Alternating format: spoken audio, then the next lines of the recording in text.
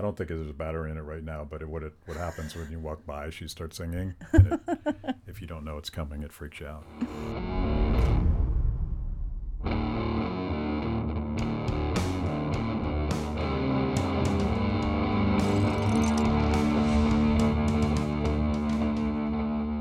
Kelley, how's it going? Great. Great. So we got to know each other when you were at the American Conservative, and you were the director or something there? Executive editor. Yeah. And we had done a lot of work together on the never-ending war in Afghanistan and all of the other wars and all of that stuff, an issue that's very near to my heart. And you have a new gig now. Yes. What are you doing? Well, I'm at the Quincy Institute for Responsible Statecraft. And so I have a couple hats there, but I'm working on building their brand because they're fairly new, about a year old. And they're a think tank that's devoted to ending endless wars, sort of demilitarizing U.S. foreign policy, rethinking, our whole role in the world. And they want to make this a transpartisan enterprise. So this is not devoted to any partisan audience. We want to bring the people on the left and the right together because we know we have common ground, as you know, on this issue. So we have a bunch of scholars who are working on, regional analysis, but also talking about grand strategy and literally changing the military-industrial complex and the way Americans see, what our role is in the world. I was reading an article that you had retweeted, I think today, about how it is that the entire industry that thrives off of war is funding the think tank industrial complex here in D.C. And it reminded me of years ago when I was still representing the Tea Party. I was going on Fox News Sunday, and they were going to talk about the presidential election in 2016. But before they did, they were also going to talk about Syria. And I'm not an expert on Syria. I now know where Aleppo is. Thanks to nice reference there.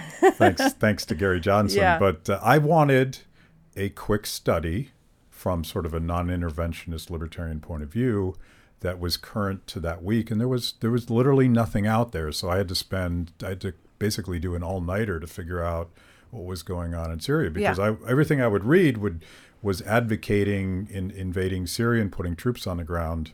So it's exciting to me to see that there's at least one think tank. Yeah, it's there may be really others exciting now as well. And I think that you really put your finger on it. I mean, this city, Washington, D.C., is dominated by these pro-establishment, status quo think tanks that are fueled with defense money, with government money, with foreign money. And basically their whole being or their whole entire motivation is upholding, the failed strategies of the last several decades. And there, it has gotten to a groupthink in this town where we don't question, or at least they don't question, whether or not that they have been propping up failed, thinking, failed strategy all these years, because it's always been like that. It's been a consensus approach and point of view. And so what Quincy is trying to do is break through that, and not only through scholarship and, an intellectual foundation, but they want to go toe to toe with the neoconservatives, with the liberal interventionists, because let's face it, you have Brookings and CNAS on one side, and you have Heritage and FDD on the other side. And, they might differ in their approach. They might differ on the countries they want to drop bombs on and intervene in and meddle in, but they're really just upholding, like I said, that military-industrial complex, the sort of the ferment of the last 70 years. And it's just they have different agendas, whereas we want to go toe-to-toe with either side of those and say, no, we need to pull it all down, and we have to rethink everything root and branch. I forgot that we are drinking tonight, a tradition on Kibbe on Liberty, and we were doing something new tonight. We're drinking Chardonnay, which I love, which is news to my guests. I talk a lot about beer and bourbon, but We're drinking Chardonnay tonight, per the guest's request. Well, and thank you for the request of ice, which I'm sure your viewers are looking on in horror, which is great for the Halloween theme, but that's what I'm going to prefer right now. Judging me, yeah. Cheers. Cheers. And I feel like we need a stiff drink because we're going to talk about some fairly depressing things. Yes. Namely, the state of foreign policy and American politics and the seeming utter lack of principled non-interventionists left, right, anywhere on the political spectrum, with the notable exception of libertarians. But an article that you wrote that just cemented everything for me, because I had noticed that, at some point very early on, the Never Trumper movement and the neoconservative movement became one and the same. And I didn't see anybody, as someone personally that criticizes Trump quite a bit, I would never call myself a Never Trumper simply because I don't want to associate with people that seem almost exclusively focused on expanding the war state. Exactly. And trampling our civil liberties and all the things that you and I have been fighting our entire careers. This is, I think, one of your first articles for Responsible Statecraft.org or .com? .org. .org. Right. So that's our sort of news website, our forward-facing website for the Quincy Institute. So it's daily, fare, news articles, reporting. Why these four-star generals can't lecture us about morality and truth. And it is a pretty harsh litany of all of these generals that have come out and called out Trump in just, I think shockingly political ways. I'm not used to seeing the military, retired or otherwise, getting so engaged in politics. And the way that Colin Powell and the generals and all of these guys are marching lockstep, really speaking the sort of the radical progressive language of he's threatening our democracy. Right. They're not always wrong about their criticism. I saw one of the generals criticized Trump for sending troops presumably into Portland, Oregon, I believe, and I agree with that particular critique. Right. But let's talk about this, and I want to lay out you laid out some numbers here that are worth discussing before we get into the generals, because as you were saying, like, there's no think tank that actually points out the fact that we keep doing the same thing over and over again, and no one says, isn't this crazy? But $6.4 trillion, that is the number presumably for the war on terror, primarily Afghanistan and Iraq. Is that correct? Correct. And all of the attending costs, whether it be veterans' health care costs. So that includes not only direct funding for the wars in country, but everything, everything that's cost us fiscally in our budgets, whether it be HHS, whether it be VA, whether it be, community-wide. I mean, that's a very comprehensive. I believe I got that from the Cost of War project at Brown University. Yeah. So they include everything. That gives you the price tag right there. Yeah. Well, I bet you the number is even bigger, because when I saw that number, I was reminded of the ancient days when Tea Party Republicans were trying to balance the budget, and I was very much part of that movement. I'm of those quaint days when we thought that balancing the budget and maybe not spending trillions and trillions of dollars we didn't have was a good idea. Yeah. And the Achilles heel of Republican efforts to balance the budget were the caps on military spending. We were never going to win that fight because the Democrats understood that as long as the Republicans wanted to spend endlessly on the war on terror and military intervention, they could just keep bidding up the price. Right. So we used to have guns versus butter. Now we have guns and butter. And butter. And more guns and surveillance and things we don't even know about. Right. And you also include within that 6.4 trillion number, are the other agencies that are fueling the national security state, which would be not only the Pentagon, but the Justice Department, the State Department, Department of Homeland Security. I mean, I used to look into these budgets and see, wow, I didn't know we were funding military this or drone that, or you name it, numerous programs or surveillance programs that had nothing to do with the Pentagon. But they were all under the rubric of Homeland Security or defense in general. Yeah. So it's incredible.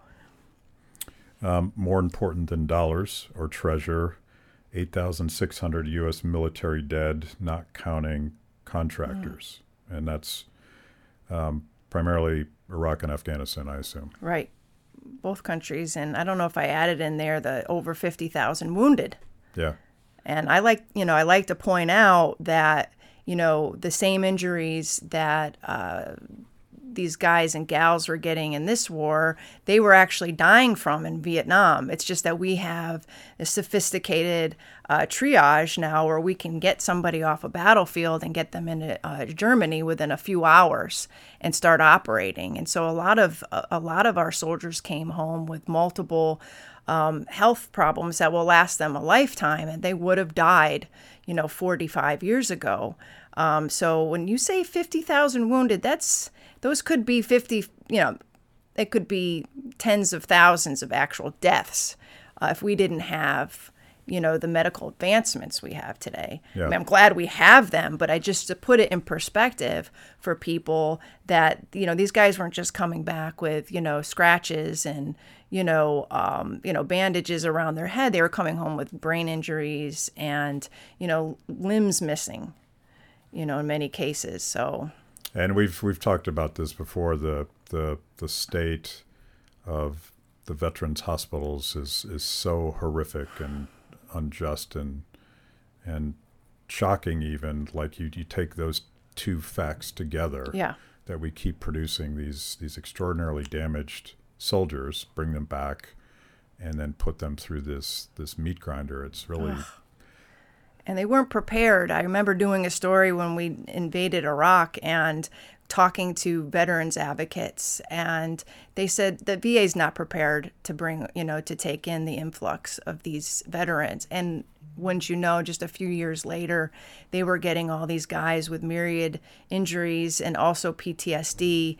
And then you started hearing all the stories about the wait lists and people not being able to get an appointment, or then years later, they were just medicating people and sending them on their way because they didn't have time to actually do therapy. It's just, they weren't prepared, which is really appalling, given that, after what happened in Vietnam, you would think that they had all these years to get their act together. Yeah. And they didn't. Because Yeah. it's a federal bureaucracy, and we know how that goes. Well, I assume there's a lot more money making war than there is Yes. cleaning up the Right. damage from war. 37 million refugees and hundreds of thousands of civilians dead in Iraq, Afghanistan, and elsewhere since 2002. The instability that this creates can explain a lot of the problems that are happening. Oh, absolutely. I think, 19 years on, most of us have moved on, and they're thinking about the war. It's sort of not in your face in the news, in the headlines. What we talk about, we don't, we're not, as intimately involved in, watching veterans coming home at the airports. But you look at the domino effect of our invasions and our meddling and our interventions, the drone war, which is still continuing. We can go into that in places like Somalia. Trump has instigated, more, air attacks, against al-Shabaab and others than even Obama, who was really breaking the mold. But all that said, I mean, there's just so much that we've left behind, for other people to contend with, whether it be the refugees in the refugee camps, whether it be the environmental issues that you see in Iraq with all sorts of the toxins in the, not just the earth but in the water. I mean, so you have babies being born with birth defects. I mean, this could go on, and we just walked away because we feel untouched by it personally. Yeah. Well, we don't even seem to think about it that much. And you wrote about this in another article, that the train wreck of the one presidential debate never mentioned foreign policy, as far as I remember.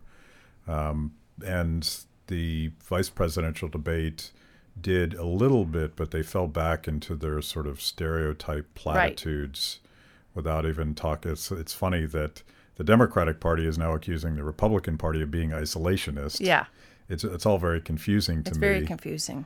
And to accuse Mike Pence, who clearly is a different guy than Donald Trump when it comes to foreign policy, he probably falls much more in line with more of a neoconservative ideology. But no one really talks about it because we Americans don't feel that pain perhaps the same way we did in Vietnam during the draft. No. Absolutely not. And I think that the quote I most often hear is that 0.5% of the U.S. population actually fought the war. And what people don't understand is that small, tiny figure, they're still fighting the war. They've been redeployed over and over and over again. You might not hear about it, and they're not in the same harm's way they might have been in 2004 or 2012 in Afghanistan, but these families are being affected greatly. And I've talked with veterans' families, not veterans' families, but active duty members, and they say, they just don't have any stability in their family, in their community life, because dad or mom is rotating in and out and in and out, and it's just sort of like a bad drama for them. And they know in their hearts that the rest of the country is pretty much forgotten about them because they just assume that the war is over and everybody's moved on. But it really does affect these military communities. And that's why you see a growing number of, I think it's a vast majority at this point in the 70s, of veterans who are saying that it's time to come home from Afghanistan and pull all the troops home from Iraq. So one would think that the military community, particularly those who fought, would be in most support of finishing things up there. But they're just like, it wasn't worth it. Let's get out of there. And if that doesn't send a message, I really don't know what does. Yeah, but the rank and file military support for someone like Ron Paul was tremendous for that very reason, because they didn't listen to the politicians in Washington. They saw what we were actually doing on the ground, and realized the hopelessness at least and the destructiveness of what we were doing.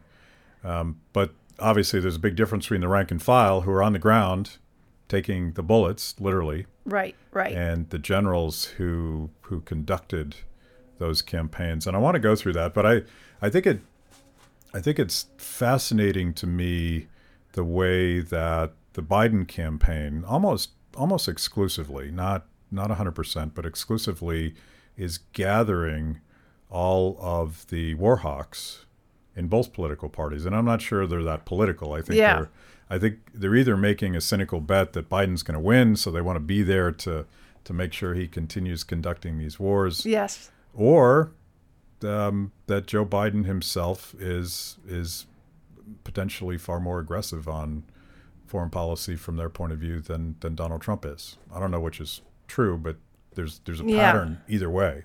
Yeah, there's definitely a pattern, and what I see is in everything you just described is true, but I'll take it a step further. I think that they see Donald Trump as somebody who threatens, their not only their lifestyle and their worldview, but their very being. And that sounds pretty dramatic, but when you think about it, when you look at Donald Trump, he comes in, he's an outsider, he wants to tear everything down, he wants to get out of wars, he doesn't talk their language, he doesn't ascribe to the same Washington hierarchy and food chain. He just has ground it all up. And they look at him and they're frightened. They're frightened and disgusted. There's a lot of snobbery going on there too, I would imagine. And so they want to go back. They want to return to the full-on embrace of the national security state, to the worldview of American primacy abroad. They don't want any talk about pulling troops out and renegotiating security agreements and getting out of NATO and supporting strong men like Erdogan or Viktor Orban. All this makes them very nervous. And so they see Biden as just sort of a return to the status quo.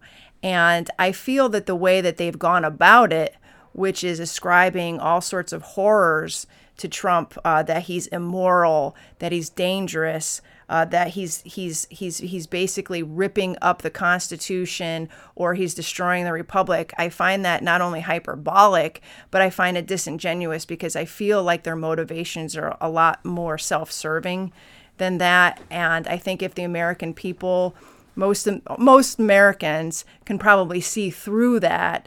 But when the media is giving these generals and ascribing them to like near sainthood, it just gets under my skin because I see the motivations, you see the motivations, but the media makes these guys look like, well, they're paragons of virtue. Yeah. They're going after the bad guy, like Saint George the Dragon Slayer. It's so hypocritical because Right. many of those same media outlets, when these generals were serving, certainly George W. Bush, but Barack Obama as well, they would demonize them, and so like it's all a political game, and I'm not even sure who's trying to get at what. Right. Except it seems like through all of this chaos, the military-industrial complex thrives. Right. Exactly. Okay, let's talk about some of these guys. Admiral Bill McRaven, and he was... Anyway, I'll let you talk about him because I think you know this better than I do. Right. So Bill McRaven took over the Joint Special Operations Command from Stanley McChrystal during the mid-2000s. I want to say 2008, but I'm not so sure. I too have lost the grasp of a lot of these granular details about the war because we're so far removed or seemingly from it. But what bothered me about Bill McRaven, who came out full-throatedly against Trump, he was, basically a threat to democracy, truth, virtue, whatever. What bothers me is that he had led what we all, call colloquially, a kill team in Iraq. These were manhunters. These guys would pick up detainees all over the battle space, throw them in these jails and dark rooms and do whatever they felt was necessary without due process, obviously, and then let them go because they were picked up because so-and-so is sort of tattletaling on them or had some sort of local gripe. These were people who earned their stripes, earned their reputation by manhunting. Yeah. And most Americans say, well, we were fighting terrorists and that's the way to go. But when you look at it, it was violating all of our American values in terms of the rule of law all over the place. And I find it just very hypocritical and disingenuous where somebody like that is lecturing me about truth and morality. So he goes on to become the head of JSOC in Afghanistan, where you had all of these rough riding, special ops guys doing these midnight raids, kicking down doors, killing civilians in the crosshairs. There was one particular Gardez incident where they killed a bunch of civilians, including women and children, and then tried to cover it up and say the Taliban did it. And McRaven had to come in. I'm not saying he was part of that raid, but he had to come in and apologize, offered the locals like a goat or something. I don't know. I mean, it's all of these bizarre details of the war that people have forgotten. Then he went on to work with, the Obama administration, basically identifying terrorists that needed to be wiped out in the new and burgeoning drone program, along with John Brennan, who we now know is another MSNBC saint. Yeah. So I feel a bit the appalled. guy that curated Barack Obama's kill list is now a superstar on MSNBC. Former Right. CIA director Brennan. Right. And to sort of wrap yourself in the Constitution now seems... Exactly, because even that kill list, I mean, the ACLU had to fight tooth and nail just to get that kill list out. Yeah. This wasn't something that the Obama proudly shared with the American people. It wasn't transparent at all. And it wasn't until almost the end of his presidency that any of this had come out. And then we find out people like McRaven and Brennan were right there as the side identifying targets for what I believe was not only an illegal but an immoral program. So I don't want to be lectured by him. Yeah. General Stanley McChrystal. Well, he was the JSOC, manhunter par excellence. So he was the first, highly regarded as, a manhunter, a tough guy, warrior monk, whatever you want to call him. He was in charge during particular gross revelations about a detention center called Camp Nama in Iraq, where detainees were brought in and tortured. Nobody did anything about it. It was investigated. The military denied it. When McChrystal was brought up for confirmation, when he was nominated to be or appointed as commander of Afghan forces, the media barely touched him on it, and which was really appalling to me at the time, because you talk about how the media kind of toggles back and forth, but they really do treat these generals with kid gloves. So there was some things written, whether it be in Rolling Stone or the Atlantic or things that I was writing at the time, but it really didn't harm him. And then he becomes the commander of all the U.S. forces in Afghanistan. And as you know, or you remember, Michael Hastings wrote this wonderful book about the operators. He included, or it was excerpted for a piece in the Rolling Stone, The Runaway General, that actually got McChrystal fired. Mm-hmm. Not fired for doing anything, against human rights or violating the Constitution, but he made disparaging comments about the president and Joe Biden.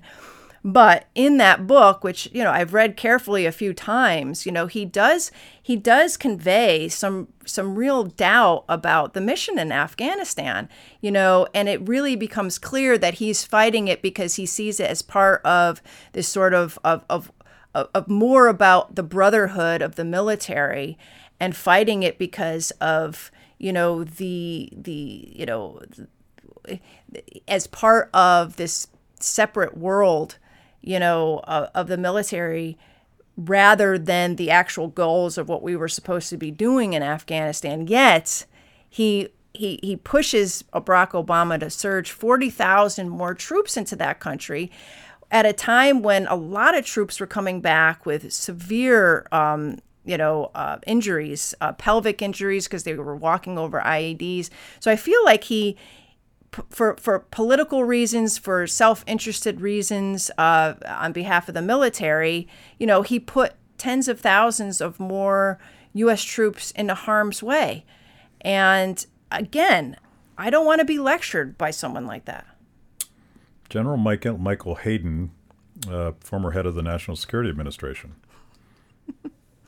This guy drives me nuts not only after 9/11 does he lead the most egregious violation of American civil liberties by giving his blessing to the warrantless wiretapping program, he then becomes CIA director, in which he defends torture.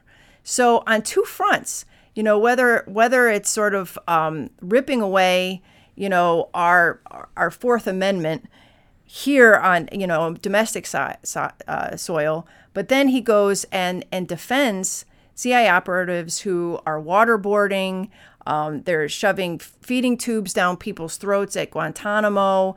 They're sensory deprivation, punching, slapping, whatever is going on there. And he defends it and says, well, and then when he's really pressed by the committee, because this all came out in the Senate committee, where they actually had reams of evidence. This wasn't just a bunch of human rights activists who were contending. The Senate Committee on Torture basically compiled all this evidence, and he basically contradicted himself. He contradicted his own people. And then at the end, he said, well, this is all, I'm just acting on information from people below me, and if you don't like it, fire them. So actually, then he turns around and says, well, Donald Trump doesn't believe in facts. Well, I'm not sure that Michael Hayden believed in facts either. And to me, torture at the level that had been conducted in this war in our name is a lot more damning and egregious than some of the goofy stuff that Trump has done, or that he has been accused of doing. And I'm sorry, I'm weighing both of them. I'm thinking I'm not going to take, moral advice, or I'm not going to look to Michael Hayden, as a moral compass at all. James Mattis, otherwise known as Mad Dog. Yes. I don't trust anyone named Mad Dog, by the way. It's just a gut instinct I have.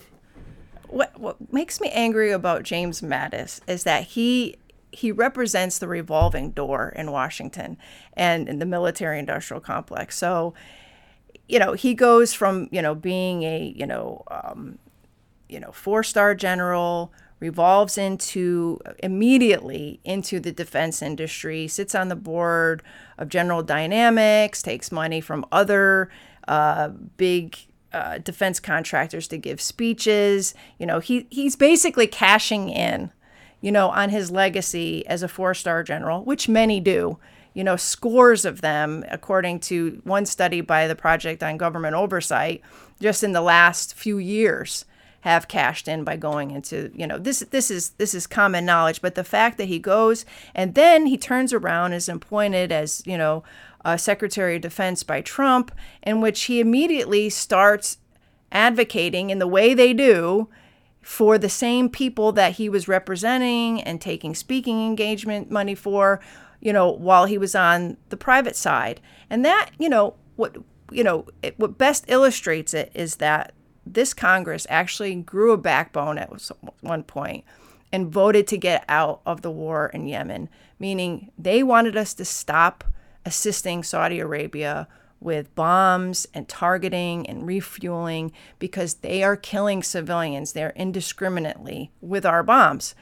And Trump vetoed it. Why? Because Mattis and other, brass in the military said, no, we have to keep doing this. But some of those bombs were made by General Dynamics. They found the fragments on the ground in these civilian hellholes where they were just ripping apart school buses and hospitals. And so it just, when you see a pattern of somebody who is representing the interests of War Inc., I called, and then they revolve back into the public space where they're supposed to be representing the American people, but no, they're representing War Inc. Now he revolves back out and is basically out there crying in cathedrals, saying how terrible the president is. Again, I just can't take moral lectures from people like that.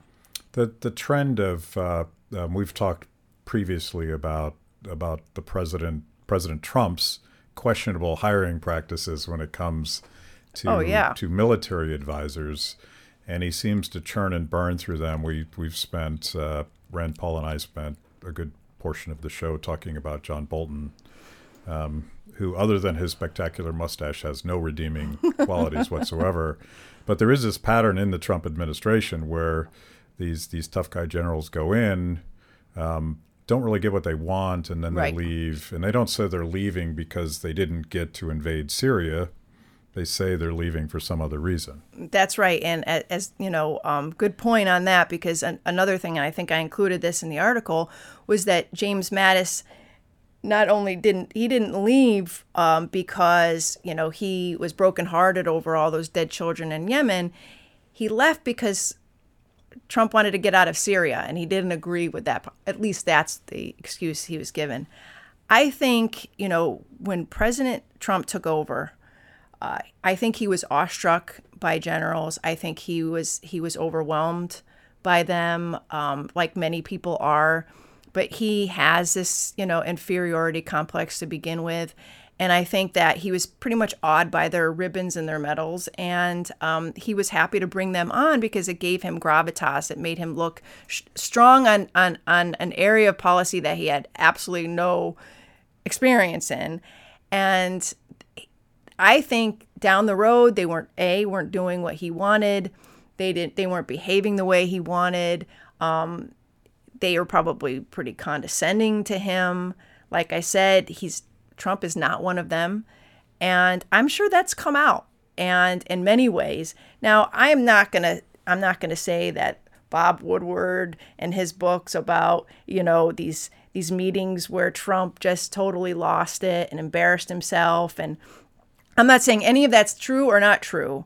And I have no special insights, but I think what happened was there was probably a break, and there continues to be a break, because Trump doesn't like people who look down on him, and Trump is never going to get his way fully in the military-industrial complex. No president does. No defense secretary typically does. They usually just have to roll with it. And I think Trump is more comfortable with having political, you know, friends and people who don't stand up to him. And so he's been populating different positions within the Pentagon with, you know, people who are outside of that orbit, and that's making it worse.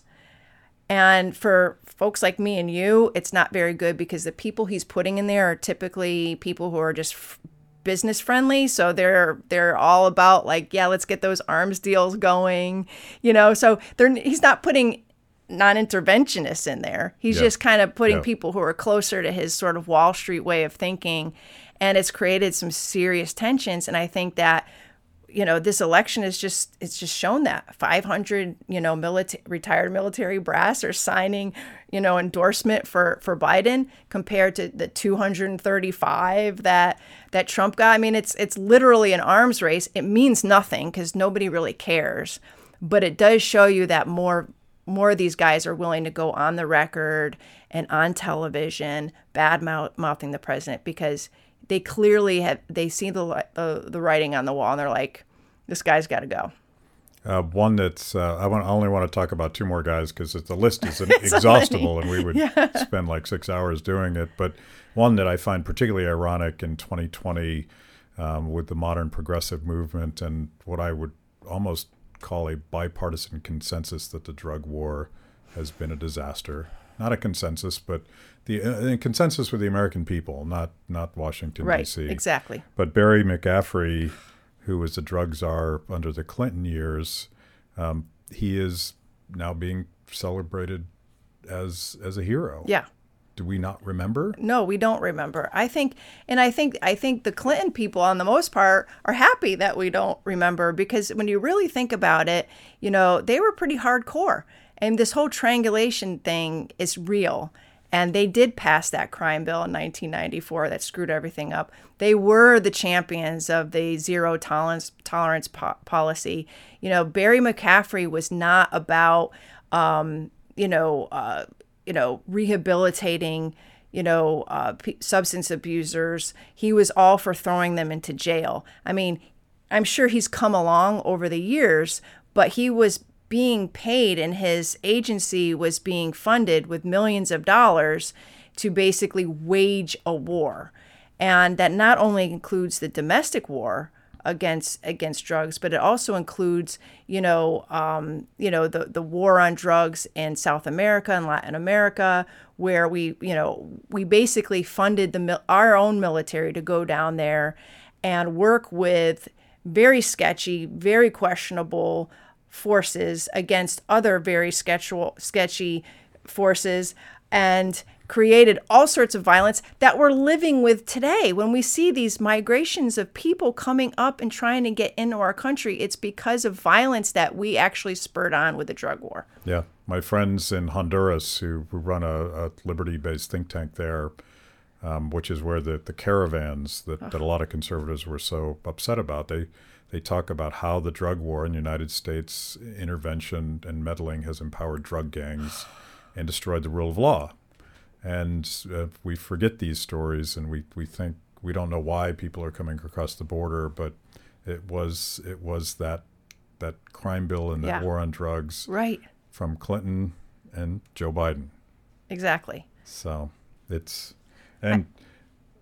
ahead. Well, I was just saying that I think MSNBC and the others are just banking on just the ignorance of their viewers, or are taking their ignorance for granted, that we don't remember what Barry McCaffrey represents, or John Brennan represents, or Michael Hayden represents. I mean, these were periods in this country where, we really could fear that our civil liberties were being violated, our constitutional rights were being violated. I mean, for real.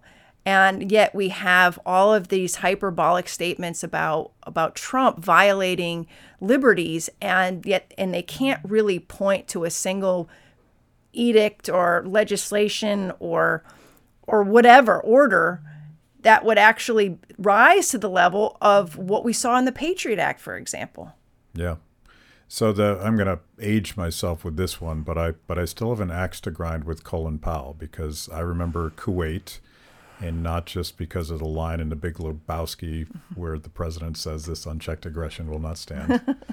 And I remember Colin Powell being an engineer at the very early days of the war on terror. And he is on his high horse right now. Yeah. How dare Trump be Trump? And I feel bad because I think Colin Powell, of all of these guys, had a lot of goodwill, a lot of credibility, all the way up until he made that speech in the UN,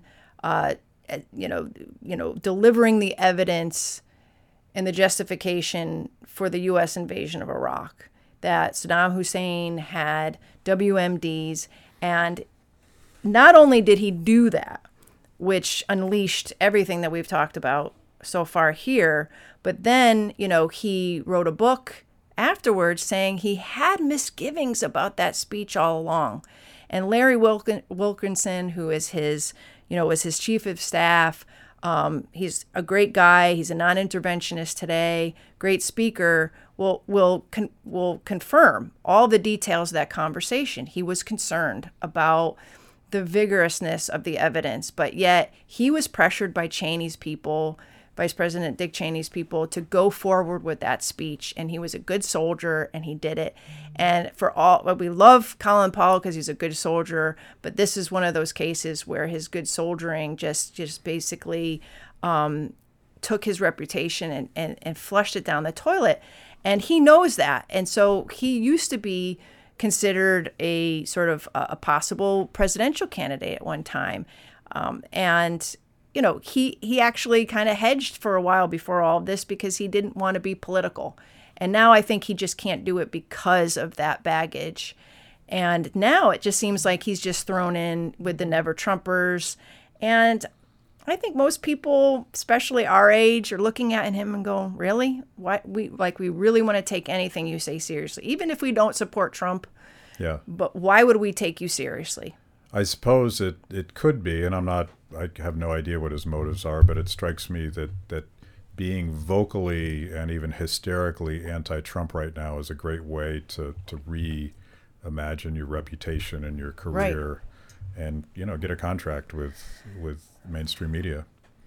Well, yeah, in the mainstream media, and then you think of all those other people who are sort of jockeying for a possible position in the future Biden administration, which makes me pretty nervous because I'm looking at the people who are surrounding Biden right now on his foreign policy and national security advisory teams. I'm looking at these never-Trumpers who are currying all this favor with the inner circle of Biden, and they're all either neocons or interventionists or the people who were part of the entire failed war policies beginning in 2001 until this day. Because let's face it, all of the failure is shared by both Democrats and Republicans, and those are the people who are rising to the top.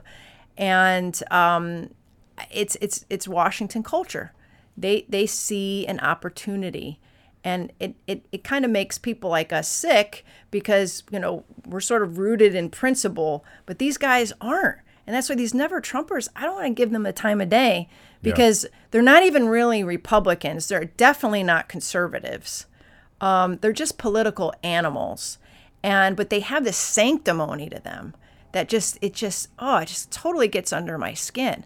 I can see I have nothing against political animals. I mean, people make their livelihood any way they want. I mean, it makes the world go around. But the smugness and the arrogance and the sanctimony really turns me off. And you just ably described the Washington machine that keeps us in a perpetual war. And I want to go back to and kind of wrap up on the mission of the Quincy Institute. There does seem to be outside the Beltway a very different environment where people, I don't remember the latest poll, but people do want us to get out of Afghanistan, and people do want to see a more reasonable, rational foreign policy. But they're not political pros, right. And they're not going to spend all their time holding the machine in Washington to account. And there's sort of a public choice argument here. Is we keep doing the thing that the public doesn't want us to do in Washington, D.C. because it pays well to keep bombing countries. And the president has said, and he seems aware of what the American people want. And he keeps falling back to, we got to get out of Afghanistan. We got to get out of Afghanistan. A couple days ago, Rand Paul had a conversation with him and tweeted out, the president has said we will be out of Afghanistan by December 31st of this year. And immediately one of his generals went on, I don't know what, probably MSNBC. Probably. And said, it's not going to happen. It's not going to happen. So is he really trying to get us out of Afghanistan? Is he manipulating us, or is he surrounded by this machine that just doesn't move? Yeah, I think he's surrounded by this machine that doesn't move. And the greatest resistance to Trump fulfilling his promises to get out of these endless wars is the military and the accompanying blob, I call it, the whole foreign policy establishment that is just, completely focused on the status quo. I honestly think, and this is as somebody who hasn't supported President Trump, but I think he actually put his finger on the pulse of where people were in 2016. They were tired of war. They were tired of seeing their taxes just go into a black hole and in the federal government, the federal trough, and then off to these foreign lands, billions of dollars of foreign aid, billions of dollars, trillions in fighting these wars, and then being told they're a failure. Now we have ISIS. Now we have al-Shabaab. We have more terrorists in Afghanistan than when we started, and it's just a fatigue. And it's natural. And I feel that at the time in 2016, people were more concerned about the economy, the jobs, this income inequality that was becoming more and more apparent. And Washington was becoming more and more removed and disconnected from people's real lives. And they saw this elite in Washington, this swamp. I felt like all that together, he really spoke for those people, just like I do feel that Bernie Sanders spoke for those people too. And part of that was ending these wars. Now, you come back to Washington, they're like, yeah, okay, it's like a pat on the head. We'll get out of these wars, and then it's business as usual for the next 4 years. And even if when you have Congress, who are supposed to be representing the people, voting against the war in Yemen and voting against, Saudi arms sales, the president, pushed by his own military, vetoes these things. And so it's a big disappointment. I'm not gonna lie. I'm not gonna stand here and say that Trump has done what he promised to do, that it's all coming from this this part of his soul that's meaningful. I don't even care. I don't even think he thinks about human rights or the values that are represented when we go off in these wars. I can't speak for that, but I can speak for this disconnect that you mentioned between the people and what's going on in this swamp here. Yeah, he's just trying to cut a deal with the American people. He's a deal maker, and he's smart enough to read where they want to be. Exactly. And at least that's true with him. Yeah. But I think it's implausible to me that he does get us out of Afghanistan by the end of the year. I wish he would. I hope he would. But yeah, I don't know. I don't know if it's logistically possible. And I think with these negotiations going on, I think they're so fragile right now that I think him going out there and saying, guess what, everybody's coming back for Christmas, I don't think that helps. I think if he does win another term, there's a good chance these guys could come home. I do think so. I think if he keeps pushing it, I think that there is enough energy in it coming from the Quincy Institute and other groups, other interests in Washington that have said, and I'm surprised at how many people are now acknowledging the failures of Afghanistan in the foreign policy world, that it just might happen. I might not have said the same thing a year or two ago, but I'm really feeling this shift in attitudes among the blob, that they know that where they put their finger up to the wind and they realize that the Afghanistan is a losing battle for them or whatever organization they represent. It's not happening. The Afghanistan papers that the Washington Post had published, earlier this year, basically,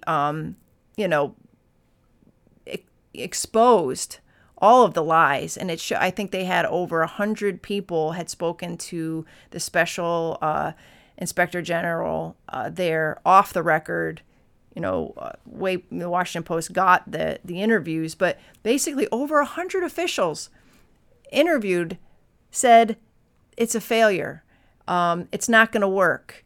Whether it be, the Afghan forces or the money we're pouring into reconstruction or whatever, over 100.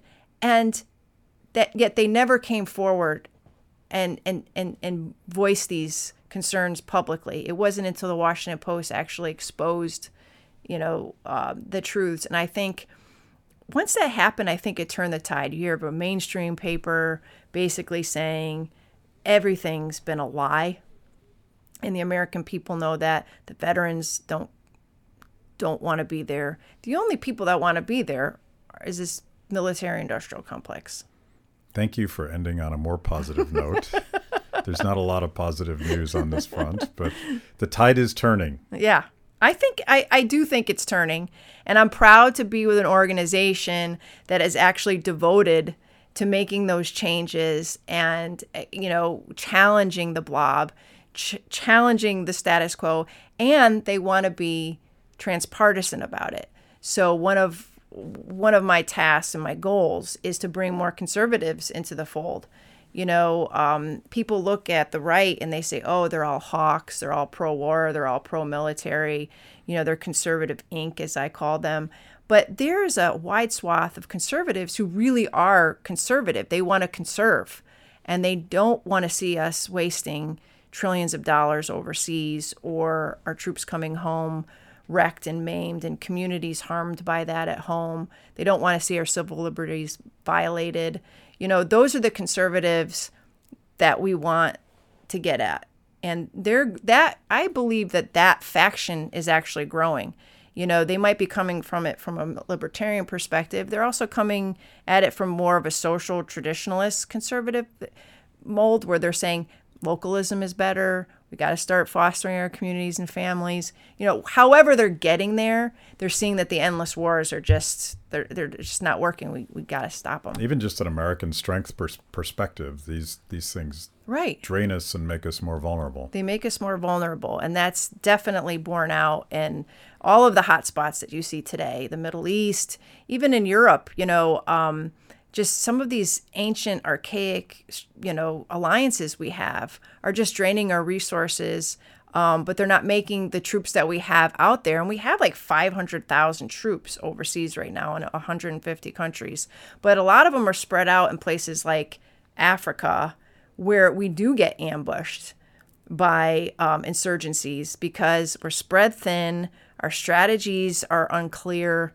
We're there to establish lily pads and footprints, but we don't have the strength, and we shouldn't.